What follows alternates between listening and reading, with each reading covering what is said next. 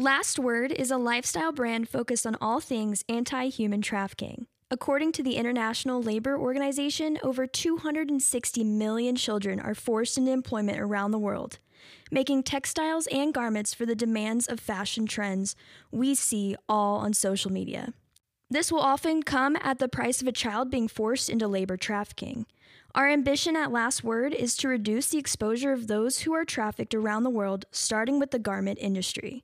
Last Word offers consumers a refreshed look at recycled, repurposed, and reloved fashion trends. It shouldn't be a surprise to anyone that fashion has a way of circling back around, and not always in the best way. Last Word takes all those unwanted and undesired garments, giving them a little TLC or repurpose to create a divine collection you will feel confident, amazing, and inspired in when wearing. Follow Last Word on Instagram at lastword_by_SL and visit us online at lastwordbysl.com to get your latest fashion trends everyone will be sure to ask you about.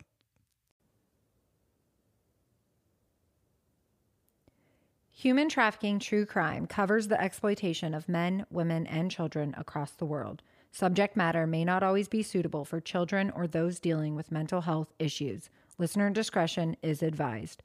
If you or someone you know has been trafficked, please contact the Human Trafficking Hotline by texting HELP, HELP, to 233733. Over 600,000 people are reported missing each and every year. The true number of those missing is actually much higher. Many people disappear and go unreported. The missing reports on thousands are not even received by local law enforcement if the person is over the age of 18. But when a small town in Chillicothe, Ohio starts having alarming numbers of women missing or found dead around the same time and location as each other, and who all had ties connected to each other, you have to start to wonder what is really going on in Chillicothe, Ohio, and the Vanishing conspiracy. Tonight, we give the missing from Chillicothe, Ohio, the last word.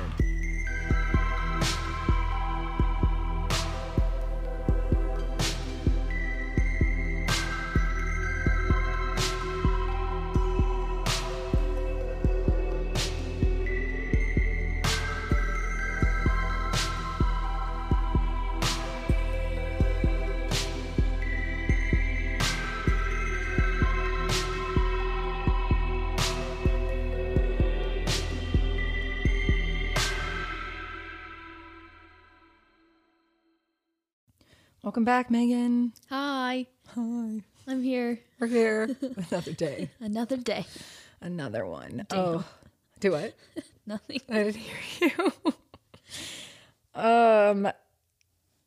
Did we have a crazy story? No, I'm not currently, no. I mean, besides the fact that the world's crazy. Yeah, you know, we got like Chinese balloons. Yeah. We've got inflation. We've got politics. We've got all the things. Yeah, no, it's just all crazy. It is all crazy. And I don't have anything nuts either. So, like I said, other than what's crazy out there. So this is part 2 of the Vanishing Women from Chillicothe, Ohio, which I think we're going to start calling the Vanishing Women conspiracy at this point, because it kind of is a conspiracy. So last week we covered the first part, which was 10 women who went missing between 2013 and 2015. 4 of them were found dead. 2 deaths were ruled homicide, 1 from an apparent suicide, and 1 death was listed as undetermined. We obviously introduced a few of the suspects that you would think, boyfriends, husbands, drug dealers, that type of stuff, and some of the Johns that these women were going on dates with. And we also talked about how all of these women are running around in the same circle. They all have similar lifestyles. They all have like weird connections and ties to either all of them or one of them, and like they're all loosely connected, or right. They've heard of each other, whether or not they've hung out with each other. Right. And then we also know that there's at least 4 women that were friends. You had Charlotte Trigo and Tamika Lynch who were friends. They both disappeared. And then the other two were Holly Logan and Jamie Bowen, I think. But if you didn't get a chance to listen to the first episode, I would definitely pause and go back and check that out just to get a more deep dive. Yeah, because you'll be a little confused. When we start breaking, absolutely. We will give a quick recap, though. We have April 3rd, 2013, 25-year-old Megan Lancaster would disappear. She remains missing. July 21st, 2013, Holly Logan, 27, she disappears and is still missing. April 10th, 2014, Jamie Bowen, 22, goes missing. She is still missing. In May, you have Charlotte Trigo and Tamika Lynch who disappear. And I do want to clarify that we reported that it was I think that Charlotte Trigo went missing on the 18th. Her friend went missing, I think, on the 16th. I have also seen reports, though, that they both disappeared on the same day at the beginning of May. So there's a lot of conflicting reports, but there is a lot of people that believe that those two may have disappeared together. Okay. We don't know. Either way, they both go missing in May.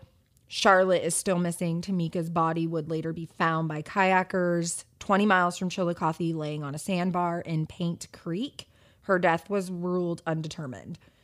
Then we're going to December 24th, 2014. 21-year-old Jade Humble goes missing. She remains missing. The very next day, December 25th, Christmas, 20-year-old Shasta Himmelrich, who is newly pregnant, goes missing. Her car is found abandoned on Higbee Bridge the next day by an off-duty Pike County deputy.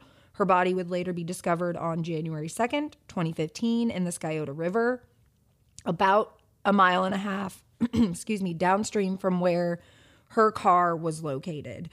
And from my understanding of this area, which is just Google Maps, because I don't really know this area very much, but it seems to be about approximately 45 minutes from where Tamika Lynch's body was found, southeast-ish. But again, don't quote me. And I couldn't get anywhere online. I could not find an exact location of all three bodies. It definitely gave for the two, but not where Shasta's body was found. Okay. Moving right along. Wanda Lemons, 37, is reported missing in December also, but it's believed that she actually disappeared on November 3rd, 2014. She remains missing. May 11th, 2015, Tiffany Sayer, 26, reported missing. And then on May 29th, they find the body of Timberly Clater, who was never reported missing. She's been shot 3 times, bringing the total to 10, either the women that are missing or dead, total of 10.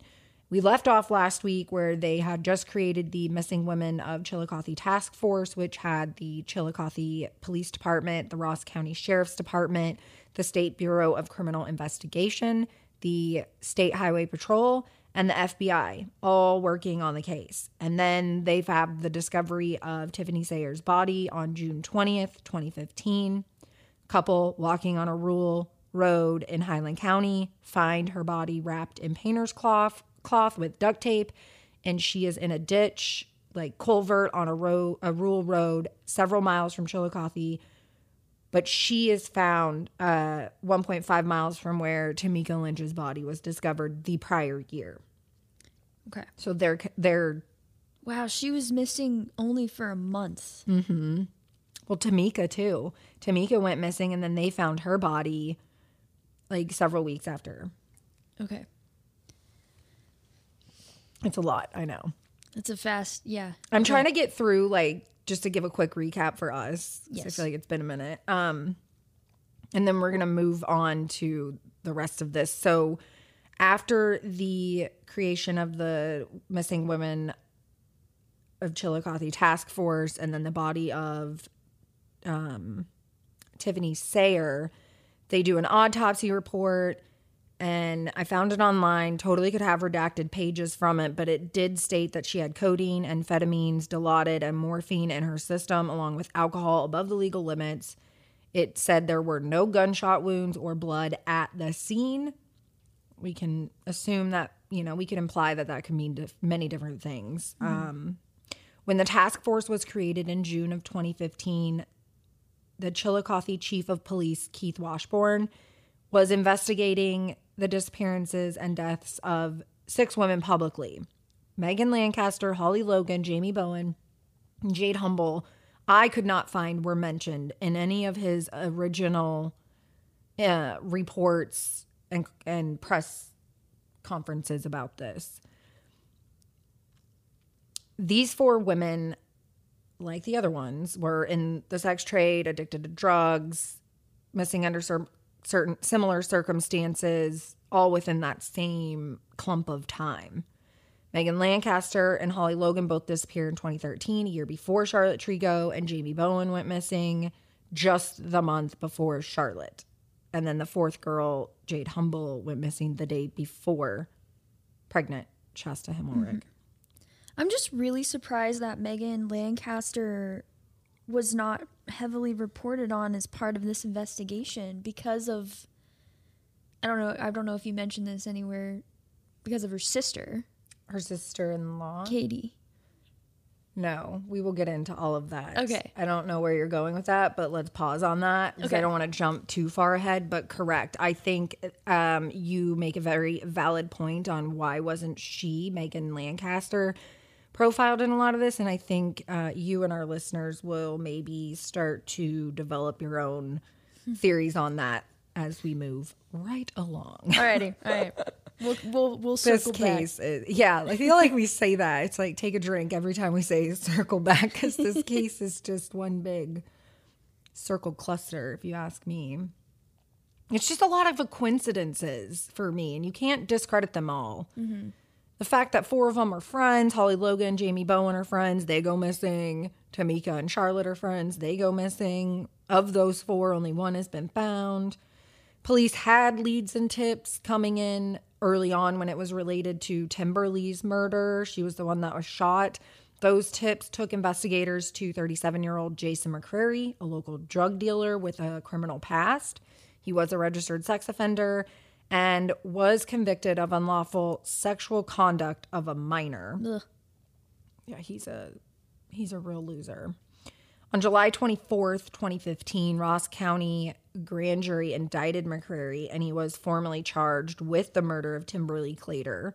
Charlotte Trigo's mother, Yvonne Boggs, told the Chillicothe Gazette, which, quick shout out to them because they were a massive resource for investigating this case. Yvonne Boggs told them, quote, "I'm glad that Jason McCrary has been charged, definitely, but I don't know what his role with the other girls is. The missing girls' mothers have weekly meetings, and we believe that there is a group of people that is going after the girls. We really do. We think it is because of drugs and sex trafficking." Whoa. End quote. I know. Whoa.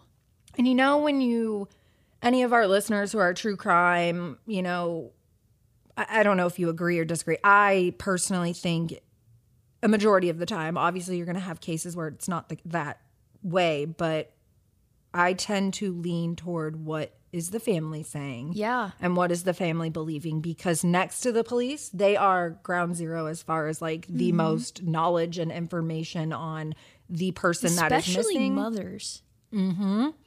Yeah. Yeah. They will find shit out. Yes, they will. Oh my God, yes, they will. And they will, move the ends of the earth to figure out what happened to their kid if something happened to them, or help them if they can. I mean, I truly believe that. And so if the mom is sitting here saying that they believe, and she says that she's not saying she's saying we really do. We think it is because of drugs and sex trafficking. Obviously, you're not the only mom That's what they're all talking about. Yeah, they all think that. So who's Jason McCrary? He's, like I said, a loser, drug dealer. He was convicted and sentenced in August of 2016 to life in prison with the possibility of parole in 2046 for the murder of Timberly. He has maintained his innocence throughout the trial and blamed the death on another local drug dealer whose street name was Dollar Bill. Both of these men had connections to either one or all of the women. They both had criminal pasts. They were both known drug dealers in the area. And Dollar Bill,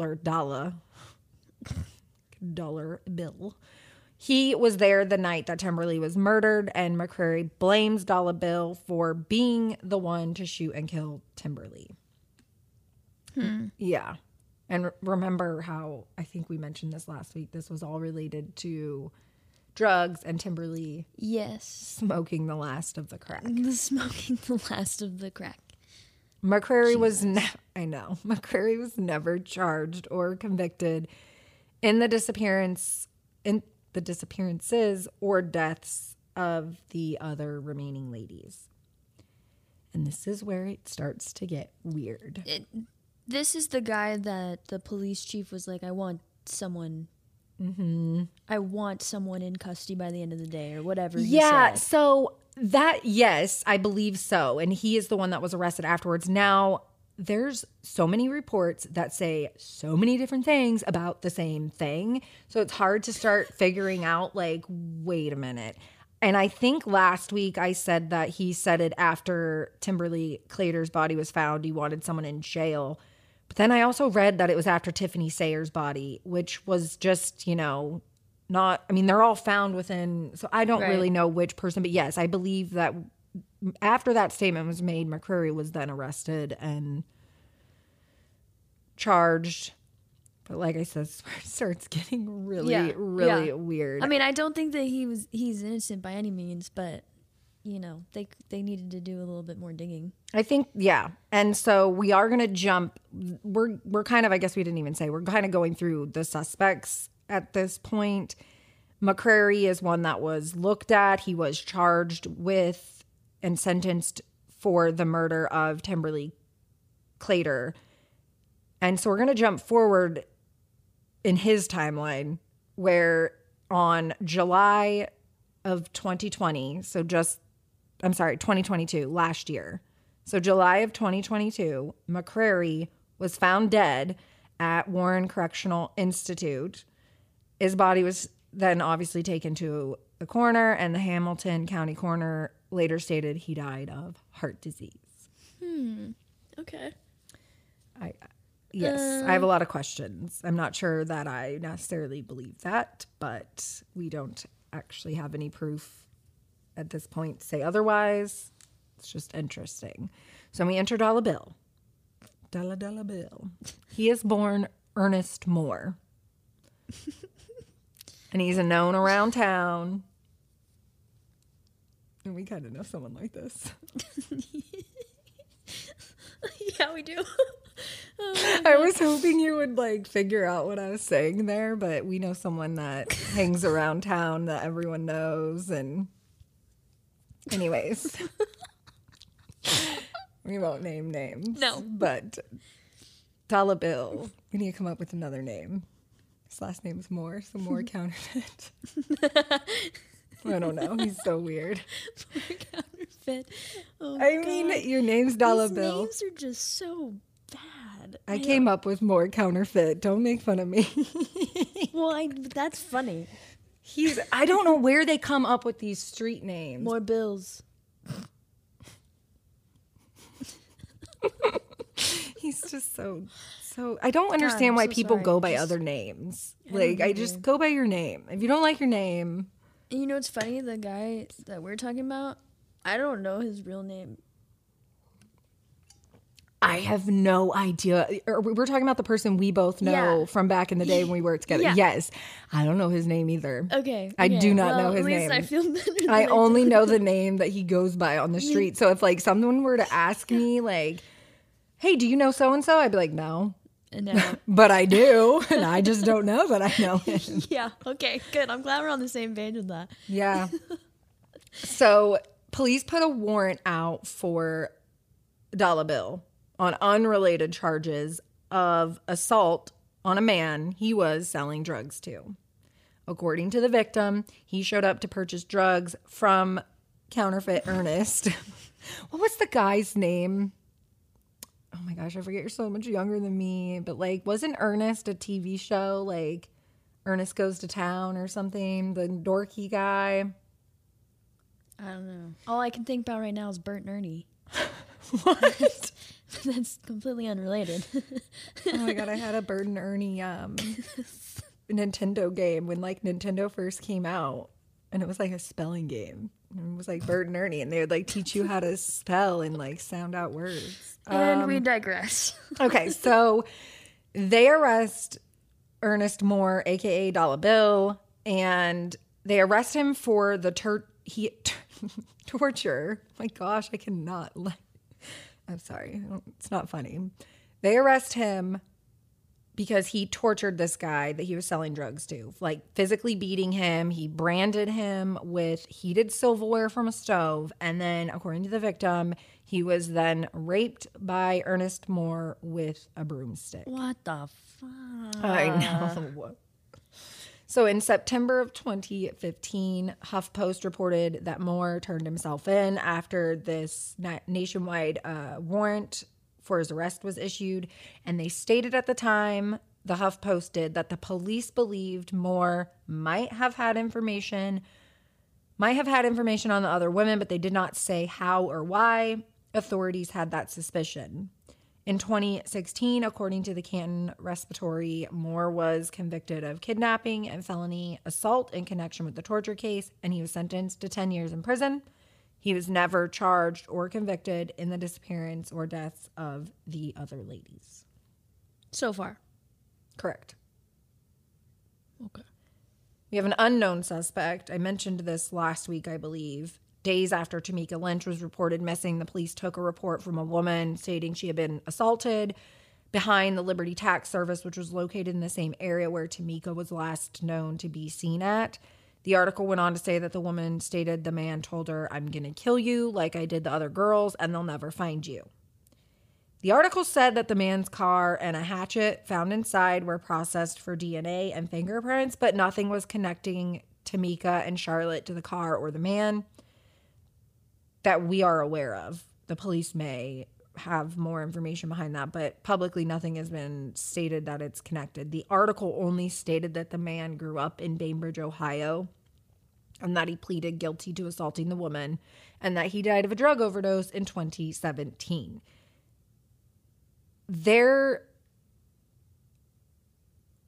couldn't find the name of this man anywhere. Like, it was just this article about an unknown suspect and that he died, but they never released his name. Interesting. Yes. So there's that. Blackall Photography, located in the heart of Old Town Louisville, is a 5-star rated photography business with over 15 years of experience. Kelly Blackall, the owner of Blackall Photography, has a way of making anyone feel confident and comfortable in those sometimes awkward shots. She can get a wonderful photo of anyone, even those Chandler Bing clients. Kelly can capture shots that look effortless and natural while locking in beauty around. Blackall Photography will handle your class portraits, engagement photos, or even that perfect political campaign headshot. Kelly has done it all and loves to get creative with her clients. If you have been on the fence about getting those updated headshots or need family photos for the holidays, reach out to Kelly and book your session today at Blackall Photography on Instagram. That's BLACKALL Photography. Or you can visit at blackallphotography.com. Schedule your perfect shots today, and I promise you won't be disappointed. So far, we have Jason McCurry and Dollar Bill. Okay. And unknown suspects. Yeah, so 3. You have Jason, Dollar Bill, and this unknown. Okay. Now we're entering in Jeremy Lynch. Jeremy was the husband of Tamika Lynch. What? I'm sorry. I'm just laughing at this guy because I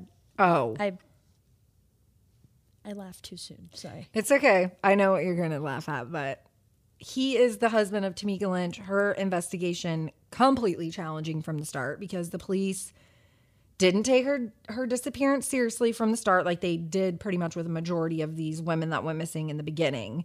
And it wasn't until her body was found that local police started to take an interest in her case. Mm-hmm. And the thing that's crazy here is the police had conflicting rumors and reports passed along by her husband and other witnesses. We do have to consider, though, a large number of these people are all addicted to drugs. Right. So they could all just be talking in circles and believe their own truths. Correct. They may full well believe XYZ happened, but they were hallucinating or whatever. Yeah, completely. Tamika's husband reports her missing on the 20th, says that he last saw her on the 16th, and he gave numerous stories on what happened. So I think that makes him a pretty suspicious person. He stated she had been talking to an unknown guy in a black truck the night of the 16th. She had been at an unknown East Water Street home on May 17th around 1 a.m. She had gone with an unknown woman to meet an unknown man in a black truck at the Christopher Inn.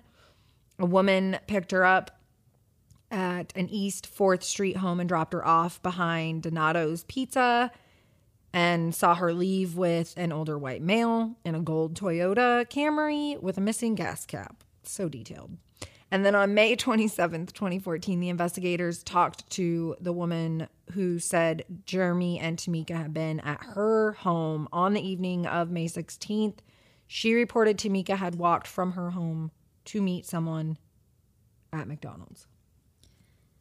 And I mean, if you're gonna lie, then you gotta stick to the same story. Is all I'm saying. And you can't continue to get more detailed because that's not helping you. Right. Well, that's the problem. When you lie, you don't remember what you say. Just tell the truth and you don't have to worry about a story because the truth never changes. He literally could have left it at, didn't see her until May 16th. I waited a couple days for her to come back, reported her missing on May 20th. That's it. Right.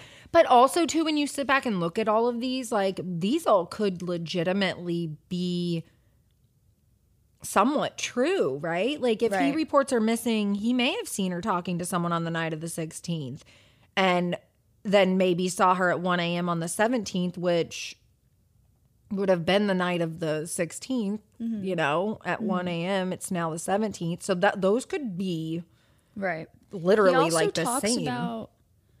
There's two accounts here from an East 4th Street home as well. So I almost wonder if he was at this other person's house because this other woman states that they were there at the the 4th Street home. Yeah, East 4th Street home. And then you have this other woman who picked her up from an East 4th Street home. So they could all be the same and the dates just may be wrong. I mean, either way, it's a lot of... Yeah. Now we have Shasta Himmelrich's case. Couldn't really find a lot about the off-duty cop that found her car. I could not find that guy's name. I don't even know if it was a guy. It could be a woman. I don't know what they identify as or what their pronouns are, so I don't want to like put it out there as such and it be wrong. I don't want to offend anyone.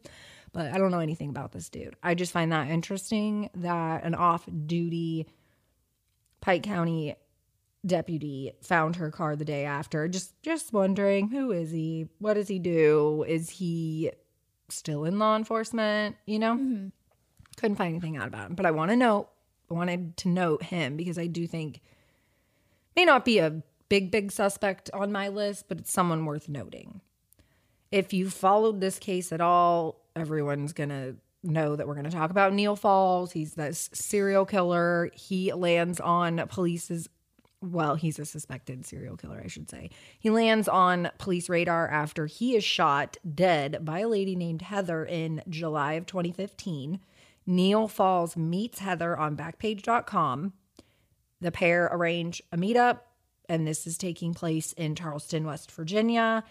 Neil Falls arrives at Heather's house. She opens the door. He attacks her at gunpoint. She manages to grab a rake and starts beating Falls. Oh, yes. I know. Then so she's beating him with this rake.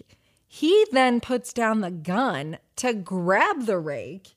And this badass bitch is like, okay, well, I'm just going to pick that gun up and bam, bam, that dude's down. Like she was not playing. She was not playing. And yeah, 2A baby. After his death, the Charleston police find a kill kit in his car, gloves, bleach, zip ties, an axe, knives, guns, duct tape, shovels, trash bags, a bulletproof vest, clean socks, and underwear. I will never understand. I don't understand why that needs to be a thing. The underwear. I just don't get it. Like, what are you doing? Stripping down all of your clothes and you're dismantling this body with your socks and underwear on, and that's the only thing you need to have a change of? Like, I just don't understand. And now I'm just picturing a serial killer or someone that wants to murder somebody in their socks and underwear. Like, with a hatchet and zip ties. That would be more scary. Like, it's like terrifying. I don't even know. I looked at a photo of this dude and he's not like the most attractive. I didn't see a picture of like his belly or anything, but now I'm like picturing some overweight white man, like gut with hanging a wife beater and a beer belly just coming at you with a hatchet. Oh my. Don't worry, I got clean socks and underwear in my kill kit in the car. Oh my God. It's just, you could just put a pair of pants in there. There's so many things. There is. I just have a really big issue with that. Well, that's not the only thing, but I have a huge issue with that. Question, yeah, you have questions around it. Police find notes in Neil Falls.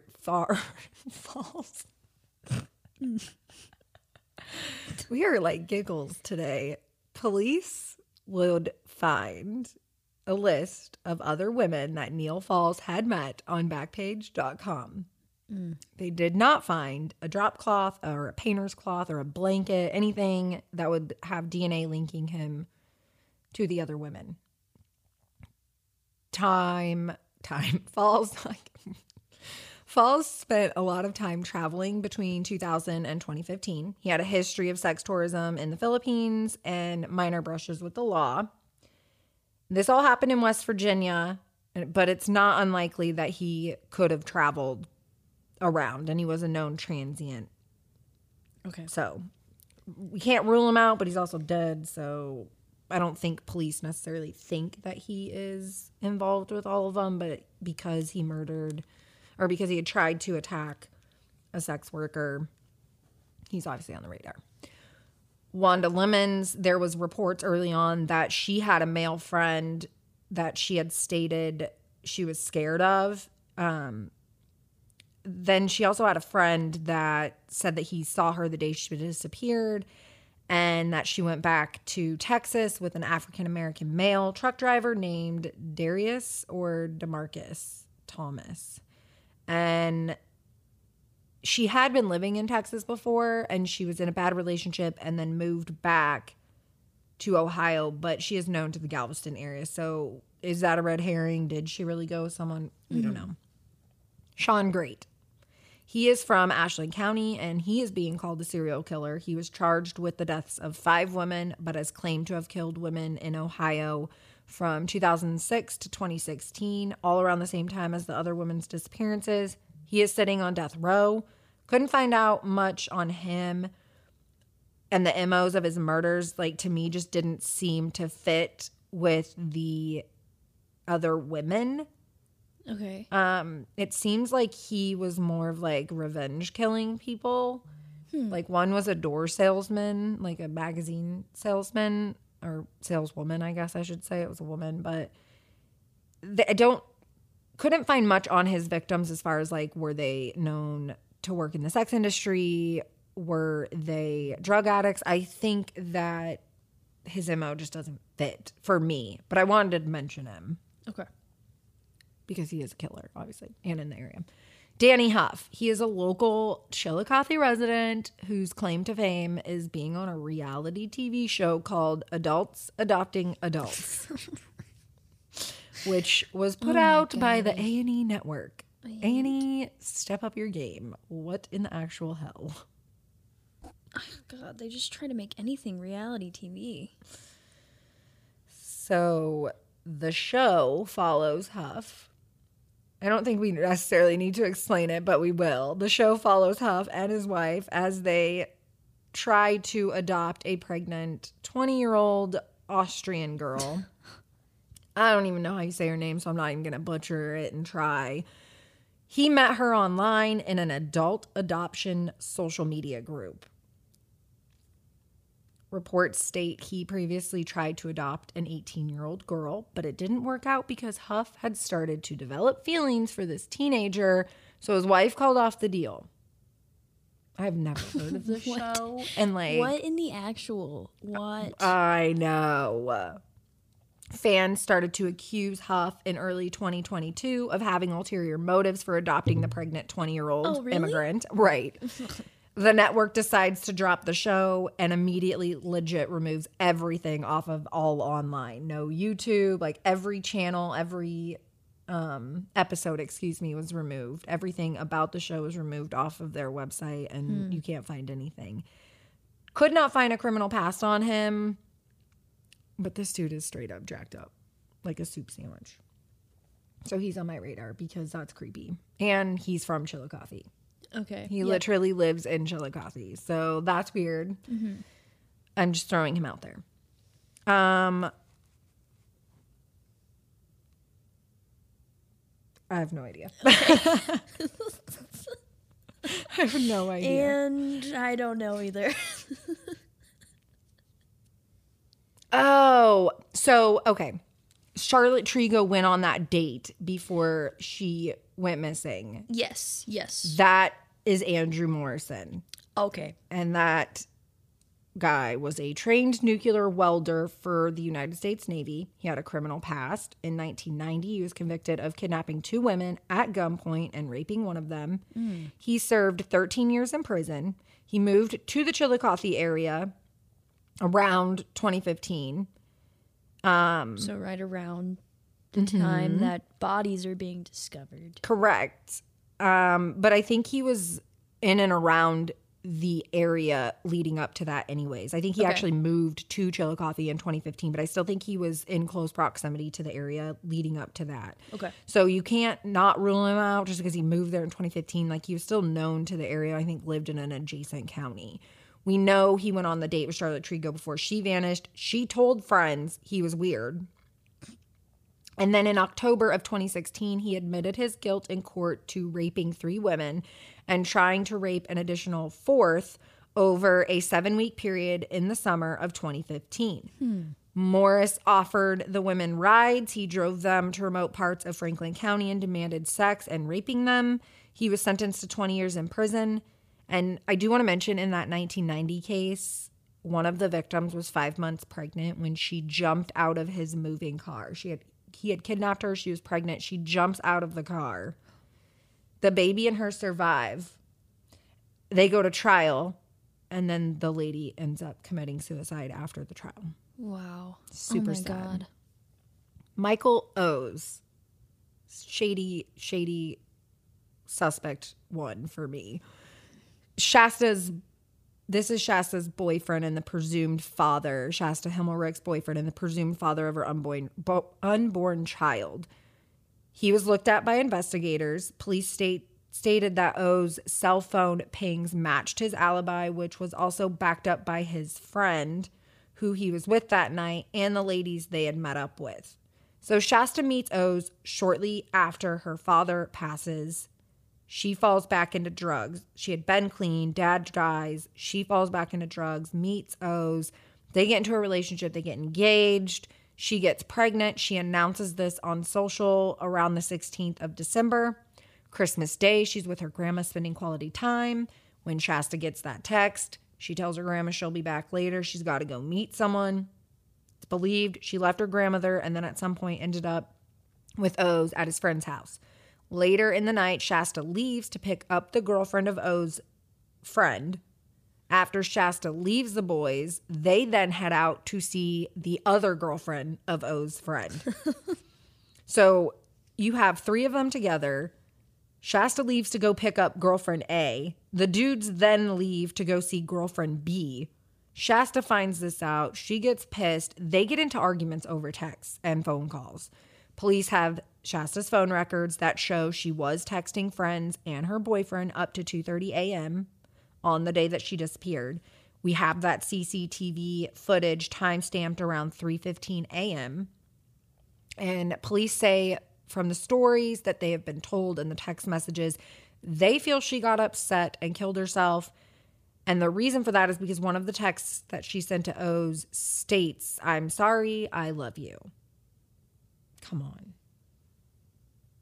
Just because if you know they've been arguing, like, that doesn't mean anything. Mm-hmm. That doesn't imply to me that she would be ready to end it all. It sounds like she's like, look, I don't want to argue. I'm sorry, and I love you. Like, I don't.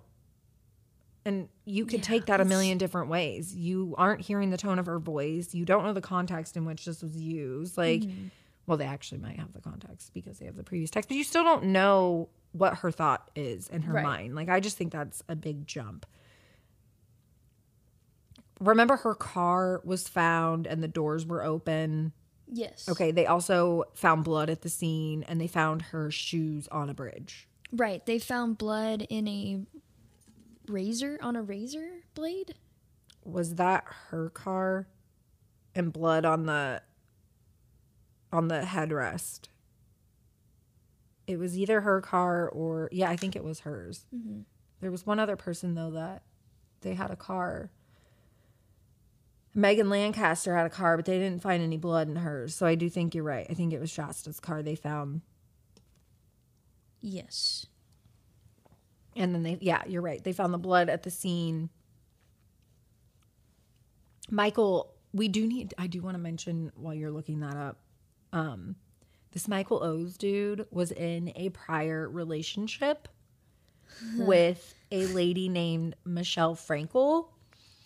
And some reports I read and some Facebook posts that people put on the pages for some of these missing women states that there was actually an overlap in him dating Shasta and Michelle. Of course there was. I have no idea if that's true or not, but what we do know is Michelle Frankel died unexpectedly on April of 2014.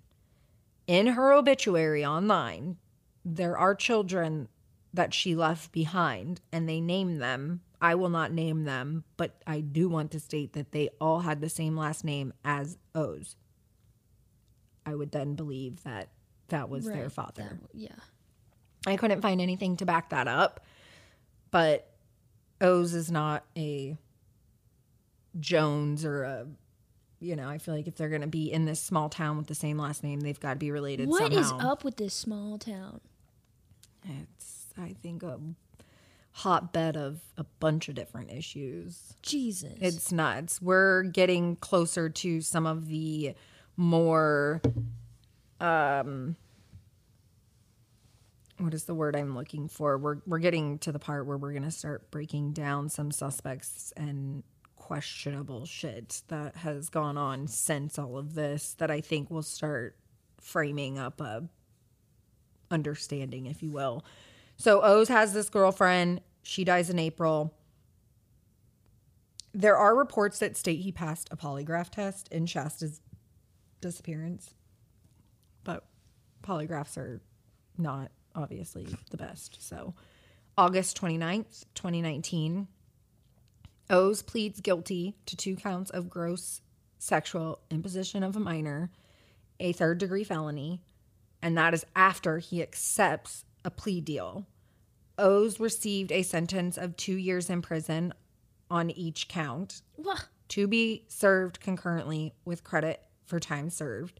He will be required to register as a sex offender for only 25 years. That's bullshit. Agreed.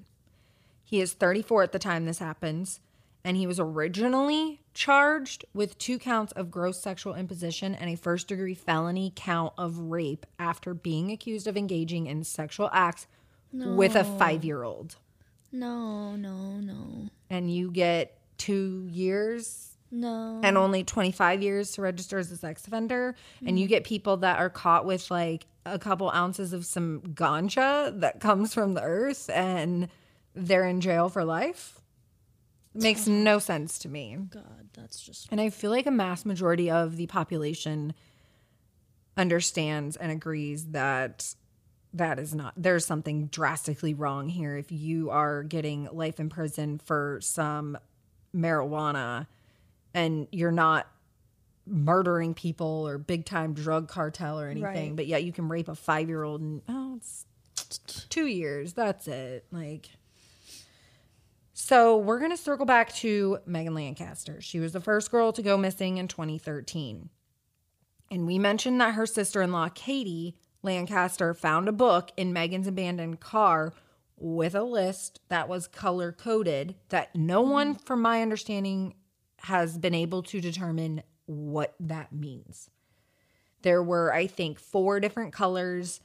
Don't quote me on that, but I did listen to a podcast that Megan's sister-in-law, Katie, was on, and she stated in that podcast, which was from last year, I believe, that they still didn't know what the colors meant. And that there was actually like the little book, and then there was a paper that had a list of names on it that she had actually told her mother before she went missing, if I ever go missing, like, release this paper. Whoa. She wouldn't say who was on that list in full, but they have stated that Michael Mirren, who was a former city council member for Portsmouth, Ohio, and a practicing attorney at the time, he was on her list. The U.S. Drug Enforcement Administration, the DEA, started to investigate Mirren and a host of other men on drug trafficking and prostitution charges. By August of 2015, the DEA filed an 80-page affidavit that was then sealed by the Southern District of Ohio. Wonder why, right? I mean, it's interesting.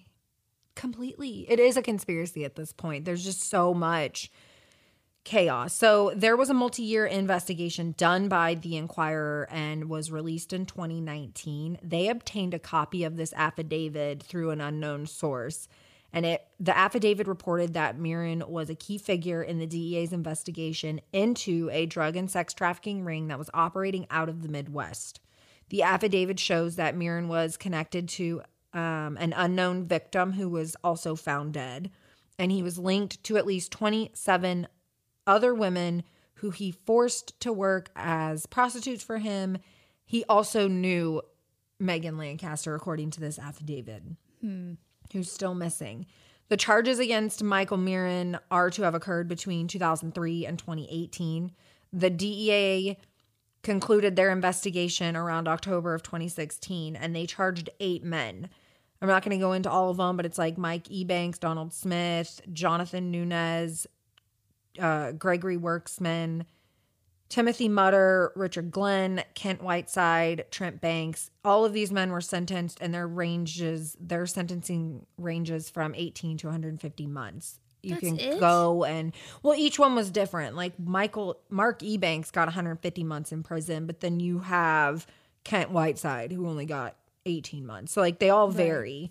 And you can go and look up what each of them are charged with. For the sake of time, we can't do that. The Inquirer's investigation led to over 65 interviews, with most of those individuals wishing to remain anonymous. 6 of them were confirmed to have used Mirren as their representation for their own legal battles. He promised lenient sentences from judges he was connected with and parole officers he knew would ignore probation requirements as long as the women were willing to have sex for money, and he would arrange meetups for them. God, Lord. I know. He arranged meetups for these women in Portsmouth, Cincinnati, Columbus, and several out-of-state trips to New York, New Jersey, Louisiana, and Florida, just to name a few. So he's just taking them all over. I mean, and the list of the people in this affidavit for these buyers from the interview of these women have stated that these men were anywhere from former police officers to current police officers, lawyers, medical professionals, high school football star. I'm not sure what that means. A businessman and a probation officer. Those are just a few. A majority of these men that these women were talking about, though, were all professionally sound. They had good jobs. They were productive members of, putting on the face of that. One victim said that she was trafficked for close to 3 years by Mirren. this is where it starts getting nuts. So one victim said for close to 3 years that Mirren trafficked her to his friends and pimped her out. 3 other women stated they were approached by Mirren and others to perform sexual favors for a retired county commons court judge, William Marshall, in exchange for a lighter sentence in their criminal cases. Marshall was suspended from practicing law after interfering in his daughter's speeding ticket case. And then his family tried to do some damage control and control the narrative by saying he was a severe alcoholic and had gone to work as a judge drunk, which then left an investigation to be opened into over 3,000 criminal cases that this man was overseeing as a judge. So, you know, this is starting to sound really familiar to me. I'm sure you know who I'm talking about. Jeff Epstein. Yeah. This is starting to sound because real you familiar. have all these key players. You have judges, you have lawyers, you have police officers, you have council members, and they're all doing the dirty, and they're all protecting each other. Because guess what? If Judge Marshall goes down for it, you don't think he's going to start throwing names out there and like saying who else is involved? This sounds very, very familiar now. Yeah, Mirren, on October 23rd, 2020, so just a few years ago, Michael Mirren, I can't get my name straight. Michael Mirren was the lawyer and former city council member whose name was found in the little black book that Megan Lancaster had on October 23rd, 2020. He was indicted and arrested on 18 felony charges, including 9 counts of promoting prostitution, 5 counts of compelling prostitution, 3 counts of human trafficking, and 1 count of engaging in a pattern of corrupt activity. At the time, Mirren was listed as the lead attorney and or involved in approximately 35 open cases in Chillicothe County. Many of them, they said, were divorces, but he is also listed as representing several criminal defendants. At that point, he had been an attorney for almost 50 years. He was then released on October 28th, 2020 on a $300,000 bond. State prosecutor Jennifer Rush with the Attorney General's office provided a statement stating that Mirren represented that he had very limited means to post bond, and we will make sure that the bond was posted for the right reasons and not to maintain silence. Megan Lancaster's sister-in-law, Katie, said that day, quote, "It was a happy day, but yet we're kind of disappointed in the amount of bond that was set because we do know he has that." Mm-hmm. The Lancasters believe Mirren was involved in Megan's disappearance. Michael Mirren told the Inquirer the accusations about him are due to jealousy and are totally false. He is quoted in the Inquirer of saying, "The affidavit was the product of a couple gals that the FBI tried to set me up. This affidavit that you have says that they've been investigating me since the 70s. Now you think in 50 years they would have maybe come up with something," end quote. Yeah. So I'm going to power through the last few because I know we've got to talk about our theories and stuff, but Katie Lancaster, Megan Lancaster's sister-in-law, and probably one of the most vocal advocates in the disappearance and leading the fight for justice with these women and their parents and all the connections. She gave a statement in October of 2020 after Mirren's arrest to the Cincinnati newspaper, and it said, "I pray every day that not only Michael Mirren, but the rest of the people that are trafficking our vulnerable women and children get what's coming to them. And I promise I will not stop. We will not stop. Our family will not give up, and I know the girls that have come forward are relentless, and they will not stop." Wow. In May of 2021, Mirren was awaiting trial when there was an age-progressed photo of Megan that was released to the public. Katie states then, "I'm glad the picture is finally out. It's something we've worked for 2.5 years. She went on to say, "I'm very excited that Mr. Yost is taking an interest in Megan's case. He is the new Ohio Attorney General." The sad part is, though, on October 4th, 2021, Katie Lancaster was found dead in her home. So crazy. The Scioto County Coroner's Office at the time of this recording has not released the cause of her death. And it was stated her body was taken to the Montgomery County morgue for autopsy. She was just 33 years old. And she had been a huge advocate for human trafficking everywhere.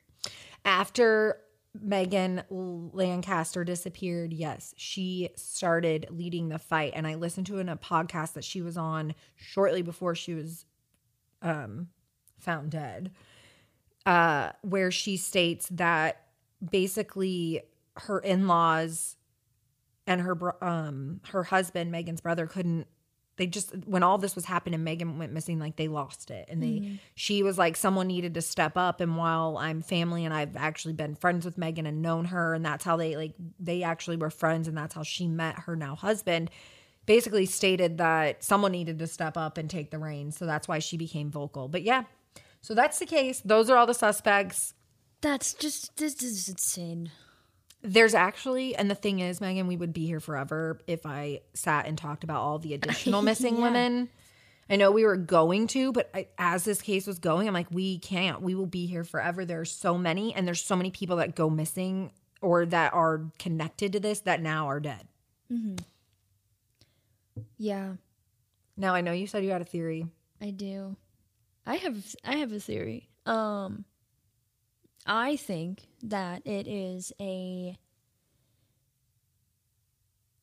gosh, I think that it's a human trafficking ring. It's the only way that I can describe it currently. I think that Dollar Bill and Crary are the ringleader pimps. So they build connections with the girls, provide them drugs, prostitute them out, all of that to wealthier men or any men that want to purchase someone for their own enjoyment, and they can do whatever they wish with them. That's my theory. And that could involve political figures, that can involve police officers, that can involve ex-boyfriends, serial killers. Anybody who wants a woman can go to this town and get a woman. Yeah. What do you think? What do I think? I think this is a lot. I keep hitting my mic. So. It's okay. I think this is, without a doubt, all of these victims are being sex trafficked. There's no 100%. question of that. Like, I know in some cases we sit here and we're like, well, are they? Do we know? And then some cases we absolutely know. In this case, every single one of these women is the victim of sex trafficking. End of story. That is fact. Where I start having the questions pop up is, are they all connected? Like, was Timberly Claytor murdered because of the whole crack thing? And then it just, but she's connected to the rest of them like that. Is it a one-off killing, or were these people killed? Like, for instance, Megan Lancaster goes missing first. Did some of these other women know what happened to Megan? I.e., they were there the night something happened.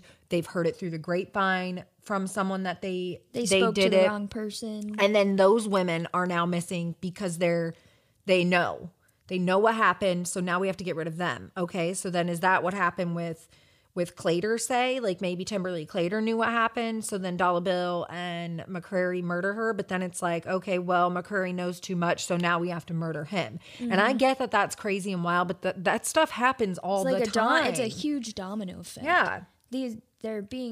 They're puppets that are being preyed upon. Yeah. And my thing is these drug dealers are getting these drugs from somewhere. Someone is bringing them in. Now, does that mean that local law enforcement is a part of that and are aware of it and they let it go because they're getting kickbacks from it and or are involved in explicit activities with these women because there are women coming out saying that's the case? And I'm choosing to believe them, choosing to believe the families in this case. And so I do think it's sex trafficking, but I think there's a level of mass corruption. I think that these sworn officers and elected officials are exploiting these women. I think they probably are part of a bigger pedo ring, if you will, for lack of a better word.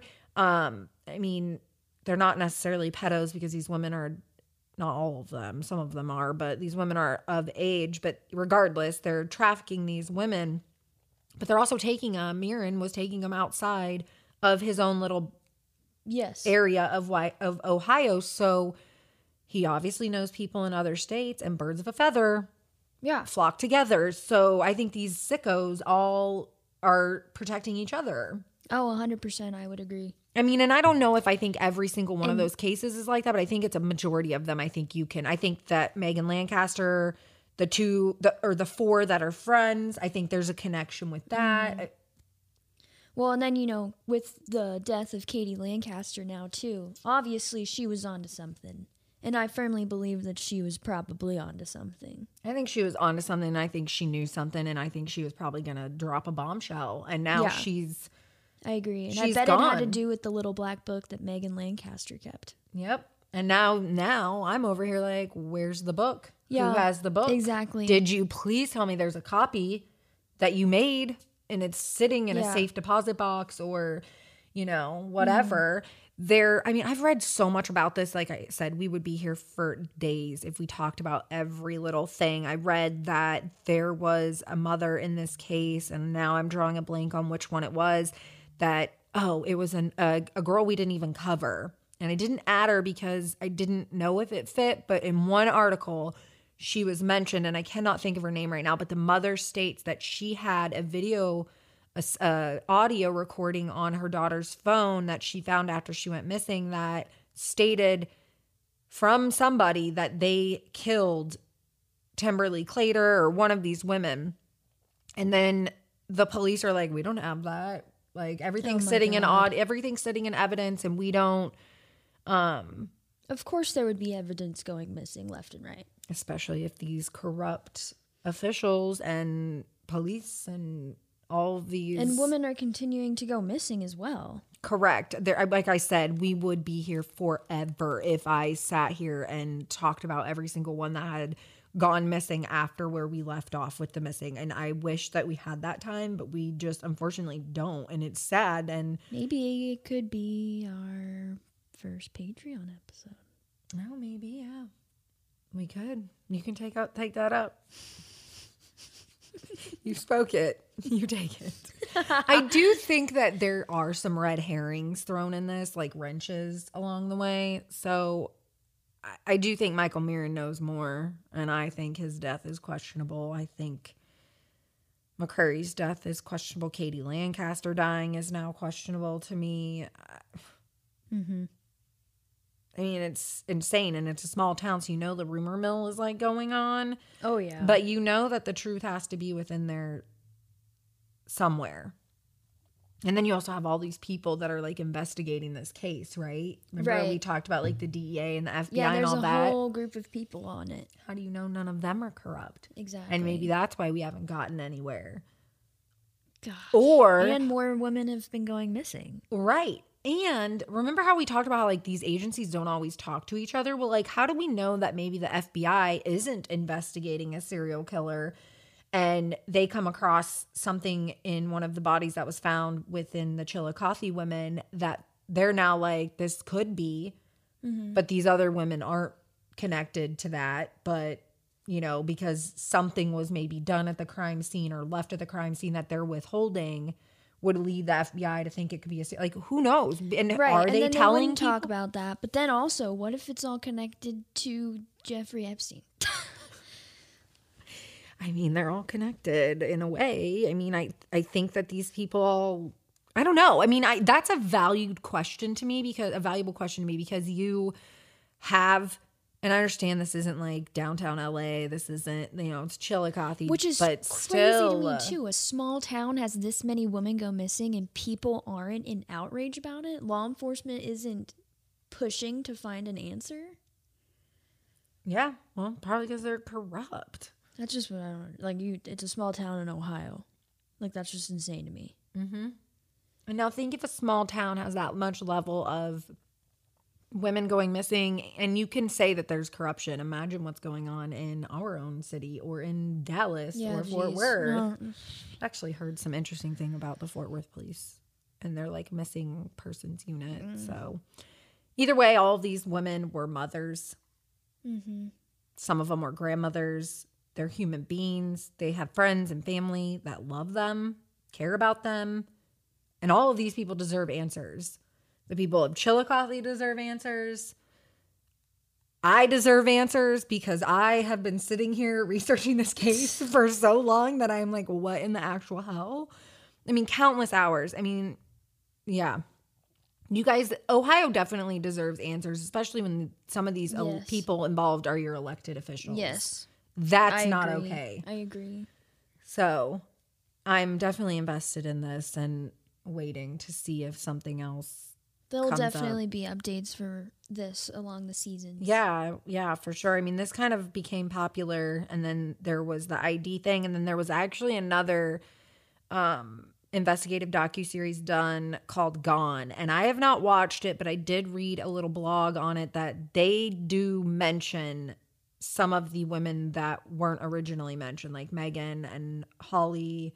I don't know, though, because I haven't watched the show. I don't know if they mention all of them, but I did read that they do mention Megan Lancaster for sure. So either way, his case is bonkers. It's bloody freaking crazy. It's bloody. I'm on a mission to not say the F word as much, and I really like bloody, like British people. So yeah, it's because I want to use the F bomb for this case. Mm-hmm. It just shows you that corruption is there. This is fact. This lawyer was involved in this and was being charged and getting ready for trial when he died. So who does he know that was involved? Right, exactly. This is insane. Yeah, we could go on for days. So that's the case of the vanishing women from Chillicothe, their conspiracy around it. Megan, do you want to take it away? Yeah. For our weekly spotlight. Let's hope I don't mess them up. I think you'll be fine. First, we have Geronda McCoy, who was 15 years old when she was last seen on May 10th, 2014, from Cleveland, Ohio. Geronda is described as a black female with brown hair and brown eyes. She was approximately 5 feet 8 inches tall and weighed around 200 pounds when she went missing. Geronda has a scar on her arm, and anyone with information is asked to call the East Cleveland Police Department at 216-451-1234. Next, we have Jeremiah Williams, who was 15 years old when he was last seen on May 13th, 2017, from Akron, Ohio. Jeremiah is described as a black male with black hair and brown eyes. He was approximately 5 feet 11 inches tall and weighed around 175 pounds when he went missing. He was last seen wearing a dark shirt and pajama pants.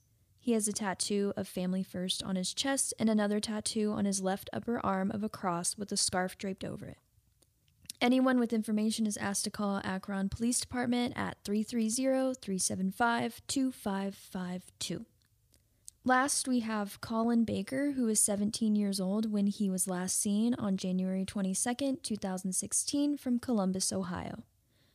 Colin is described as a white male with black hair and brown eyes. He was approximately 5 feet 8 inches tall and weighed around 180 pounds when he went missing. Anyone with information is asked to call the Columbus Police Department at 614-645-4545. Thank you, Megan, for that. Mm-hmm. And until next week, true crime friends, we will remain loud, bold, and out there with all we do. When you find folks, stay vigilant, be aware, and remember, the world needs love, not hate. Like, comment, share, subscribe. Bye.